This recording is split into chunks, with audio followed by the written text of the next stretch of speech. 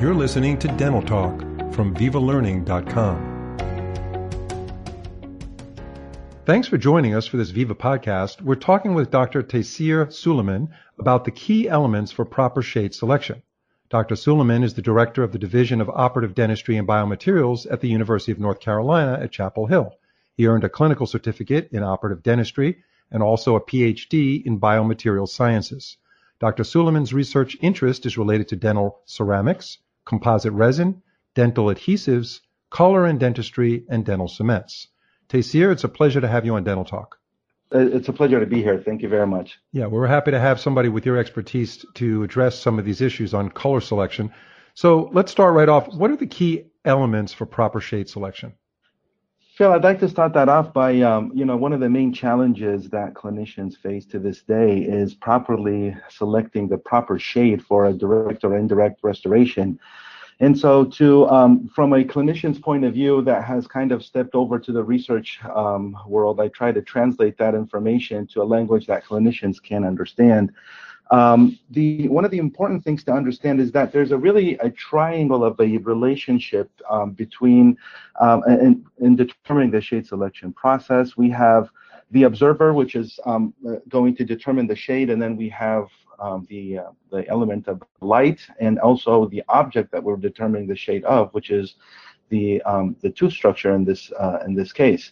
So problems with color in dentistry were really highlighted as far back as the 1930s, where Bruce Clark really said that we as clinicians are not educationally equipped to challenge a color process. And I think this problem stands to this day today.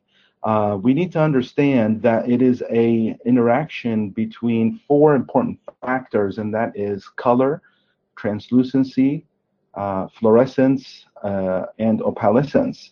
So all that, you have to understand how the light interacts with the tooth structure in order for you to really understand how this process really, really works.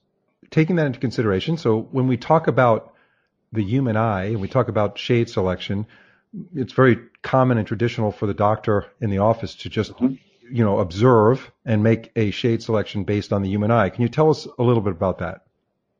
So starting off by the observer. So in determining the shade of a tooth structure, we have either a visual method and we have an instrumental method. The visual method, using the eye is very precise in terms of discriminating color. The only problem with the eye is that it's hooked up to the brain. So really it is subjective, and how the brain interprets that color is different from one individual to another. And so, the eye, we have rods and cones. The rods are responsible for sensitivity to light, and cones are responsible for color. And the rods outnumber the cones about 16-1. So therefore makes the eye very sensitive to light. In other words, it's sensitive to value. And so more sensitive than it is to color. And that's why we have always been taught and recommended to determine the value of a tooth before the hue and the chroma. And so one of the problems that we have with the using our eyes is that it's influenced by many factors such as age, experience, fatigue. And so when we're scanning an image, we want to do a rapid scan. We don't want to stare at a certain color for a long period of time, because the cones will get saturated by that color, and therefore it will give you the wrong interpretation. So we've also been taught, and also a common clinical practice is to have a neutral color beside you. If you are determining a shape, for example, of a single central incisor, you want to use a neutral color, for example, gray, to look at in between shades if you're taking a little bit more time to determine the color. So that neutral color can kind of erase the memory of those cones, and therefore you can go back fresh and increase the accuracy. And so, it's another clinical tip also is, to observe the color at a 45-degree angle. You don't want any reflection or shadowing from the nose or the lips when it comes to determining the shade of the tooth structure, because that can also put the color off. And you want it at an arm length distance. You don't want to stand too far. You don't want to be too close. And so these are kind of the common things that that can help a clinician in terms of determining the shade. When it comes to instrumental method, now we've been introduced with these spectrophotometers, these handheld spectrophotometers. Give you an example of the Vita Easy Shade, which has been around for quite some time right now. These are, I would say, auxiliary tools that can help, determine the shade after you've tried with the visual. Relying on them 100%, I think, in my opinion, to this point, is really, it's really not there yet. It's advanced tremendously over the past few years. And you can do right now, especially with CAD/CAM scenarios, where you can determine the shade of the tooth using the spectrophotometer, and it will tell you the block that you will be needing in terms of milling your indirect restoration. So that's been some new additions with the fifth version of the Vita Easy Shade, which is really the only handheld spectrophotometer we have. They have limitations. I would be very careful about them because of their inaccuracy in translucent scenarios. And, we were determining the tooth structure shade here, so the translucency is a big part of that. You can get a lot of false readings because of the translucency that we have in the tooth structure. And also, it doesn't work very well on curved surfaces. And so, we're dealing with curved surfaces all the time. So there are limitations to them. However, they have really gained popularity. They have gained a lot of research interest in terms of increasing their accuracy. I know Vita has been very heavily involved in a lot of the research in terms of improving these handheld spectrophotometers. So hopefully that will provide some help for clinicians. And so, we're trying to be a little bit more objective than it is subjective. Yeah, that's great information. The tips that you gave, the clinical tips, are fantastic. You mentioned the gray. We used to have a board in our office when we used to take pictures with our Nikon. Yes. And what was that doing effectively? Similar to what you were discussing, right? But it's a camera. Yes. So whenever you're determining also the shade, and I was going to talk about the component of the light here, you don't want reflection of any bright objects on the tooth structure, or the light reflecting from that bright object. It will change the wavelength of the light hitting the tooth structure, and that will affect the accuracy or the determination of the shade for the tooth. So that's why always neutral colors are really helpful in this kind of scenario. Mm-hmm. Now, just before I ask you the next question, so the Vita Easy Shade, would you say that it is really at this point an adjunct and not something you can solely depend on to capture the correct shade? So I would consider it as an adjunct. What I do in my practice is, first of all, we determine the shade. My assistant and I work together on this, determining the shade visually, following all the clinical recommendation or guidelines for doing so. And then we use the Vita Easy Shade to kind of see if we can reach to a consensus on what shade. And this is really talking about very difficult cases, like, for example, matching a central incisor. Usually when you're doing larger cases where the sensitivity of having colors in the cervical middle incisor is less of an importance and more of a monochromatic color, then that way, the Vita Easy Shade's accuracy and reliability really increases, because what you want is, for example, an A1 or a B1. And so it's really less of a problem. But it's really those specific cases where I'm matching a single central incisor. I kind of use it to help me and see if there is an agreement with what we have determined using our eyes and using the spectrophotometer. It's fantastic for you to use in terms of communication to your laboratory technician, because again, now it has the ability of translating the color that you determined into the right block for milling. And you can also send the information from the spectrophotometer to your clinician or to your laboratory technician, specifying each area and what shade it determined. So a lot of improvements with the Vita Easy Shade over the last few years, and I can see it heading in the right direction where it can be very, very useful for a clinician to have. So you covered this already in some of the discussions that we had. What do you need to know about the tooth that helps us improve shade selection?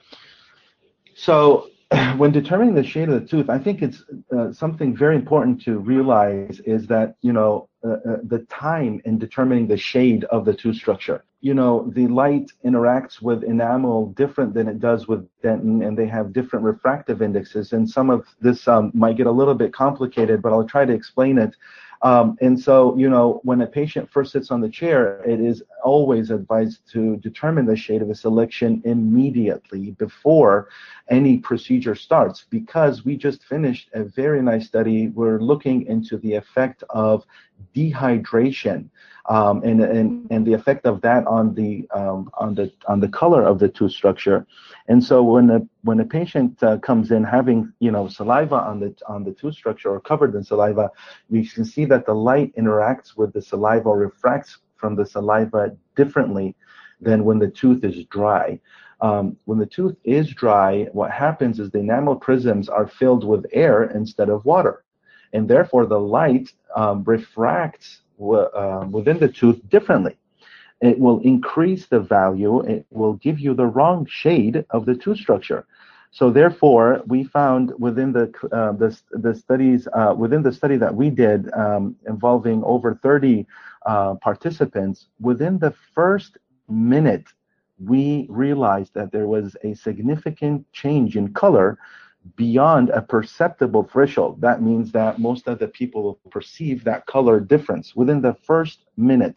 And one of the things that we also looked into is, how long does it take for a tooth to rehydrate? Because, I have been, in this mistake multiple times where I, started the process or I placed the rubber dam and then I realized, oh, I didn't determine the shade.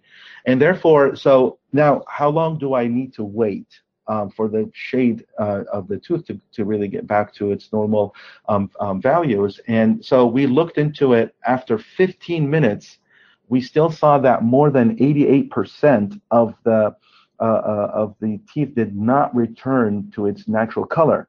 And so based on that, I think it would require almost up to 24 hours. It was just very difficult for us to follow up with the participants after 24 hours to get them back in to see if the color has returned. But, there have been a lot of experts talking about this, and it might take up to 24 hours to actually have the tooth return to its natural color. So therefore, again, when you're dealing with a very sensitive or very aesthetic demanding case, you want to determine the shade immediately before any procedure or before placing the rubber dam. And that was one of the things I really wanted to point out when it comes to the tooth perspective of the shade selection process. Oh, it's so interesting. I'm just curious to know how many dentists actually do take the shade prior to doing something that would dehydrate the tooth. Yeah. So what do we, just to wrap up this podcast episode, which has really been fascinating, Taseer, we really have enjoyed it. What do we need to understand about light, that you haven't covered, for proper shade selection? Yes. So here's the thing, very simply put. Whenever you're determining the shade and you're dealing with a highly aesthetic demanding case, you must have the proper light. And so when in your practice, to keep it very simple, when you're setting up your practice, the lights in your practice or in your office have to be color corrected. Just like temperature is measured in Celsius or Fahrenheit, the color also has a unit called Kelvin. And what you want is a number, and specifically it is 5,500 Kelvin. It means that the light is pure white light. If you go to a number that is lower than that, it will have a bluish hue to it. If you go to a number higher than that, it will have a reddish hue to it. You don't want influence of blue or red on your light source. You want pure white light. And we get that light, at noon, facing north. But how practical is that, taking your patient out on a bright sunny day at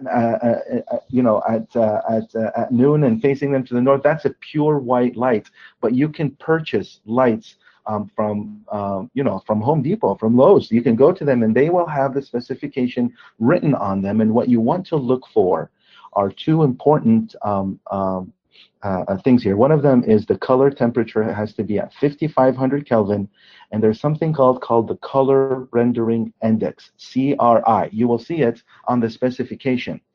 And what it is really, it's the ability of the light to extract the color from that object. That means when you have a high CRI, that means you have a full spectrum of the wavelengths of the light. Therefore, every color is going to come out from the object.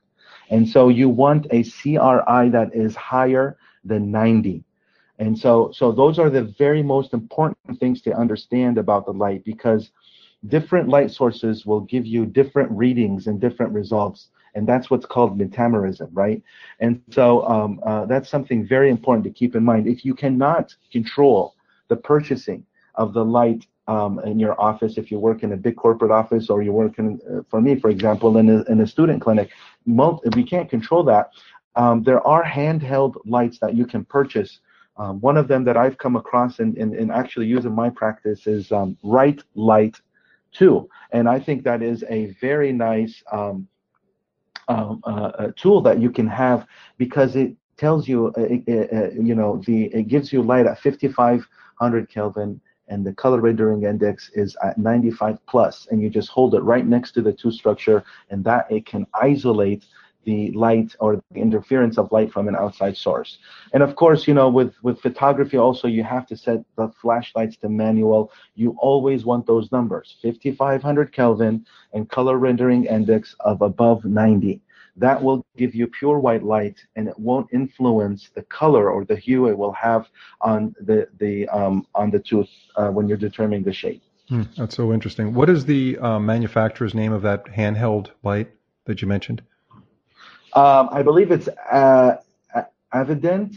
I'm going to say Avident. Okay. Yes, Light 2.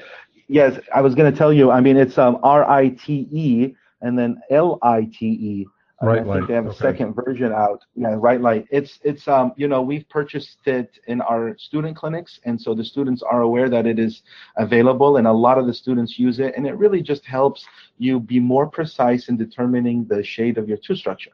And of course, this is all shade determination. Another part of this whole process is the shade duplication, which I encourage clinicians to make phenomenal relationship with technicians that know what they're doing and understand the components that I just talked about and all these elements and how to apply them, because that is as important.